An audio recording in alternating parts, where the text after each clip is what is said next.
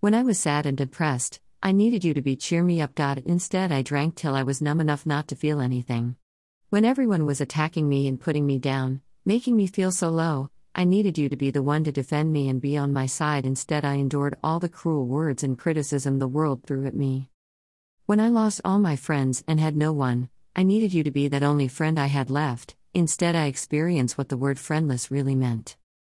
When I was scared and frightened, I needed you to be my security blanket. Instead, I had to live in fear. When I was angry and full of rage, I needed you to calm me down. Instead, I kept it all bottled up inside.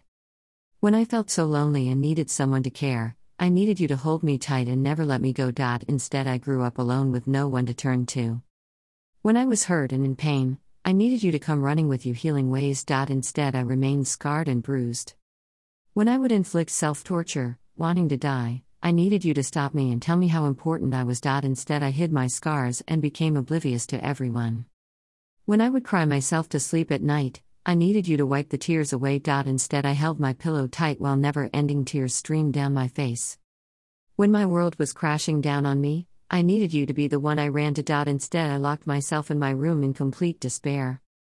When I felt unloved, I needed you to tell me how much you loved me. Instead, I learned the words "I love you" are meaningless.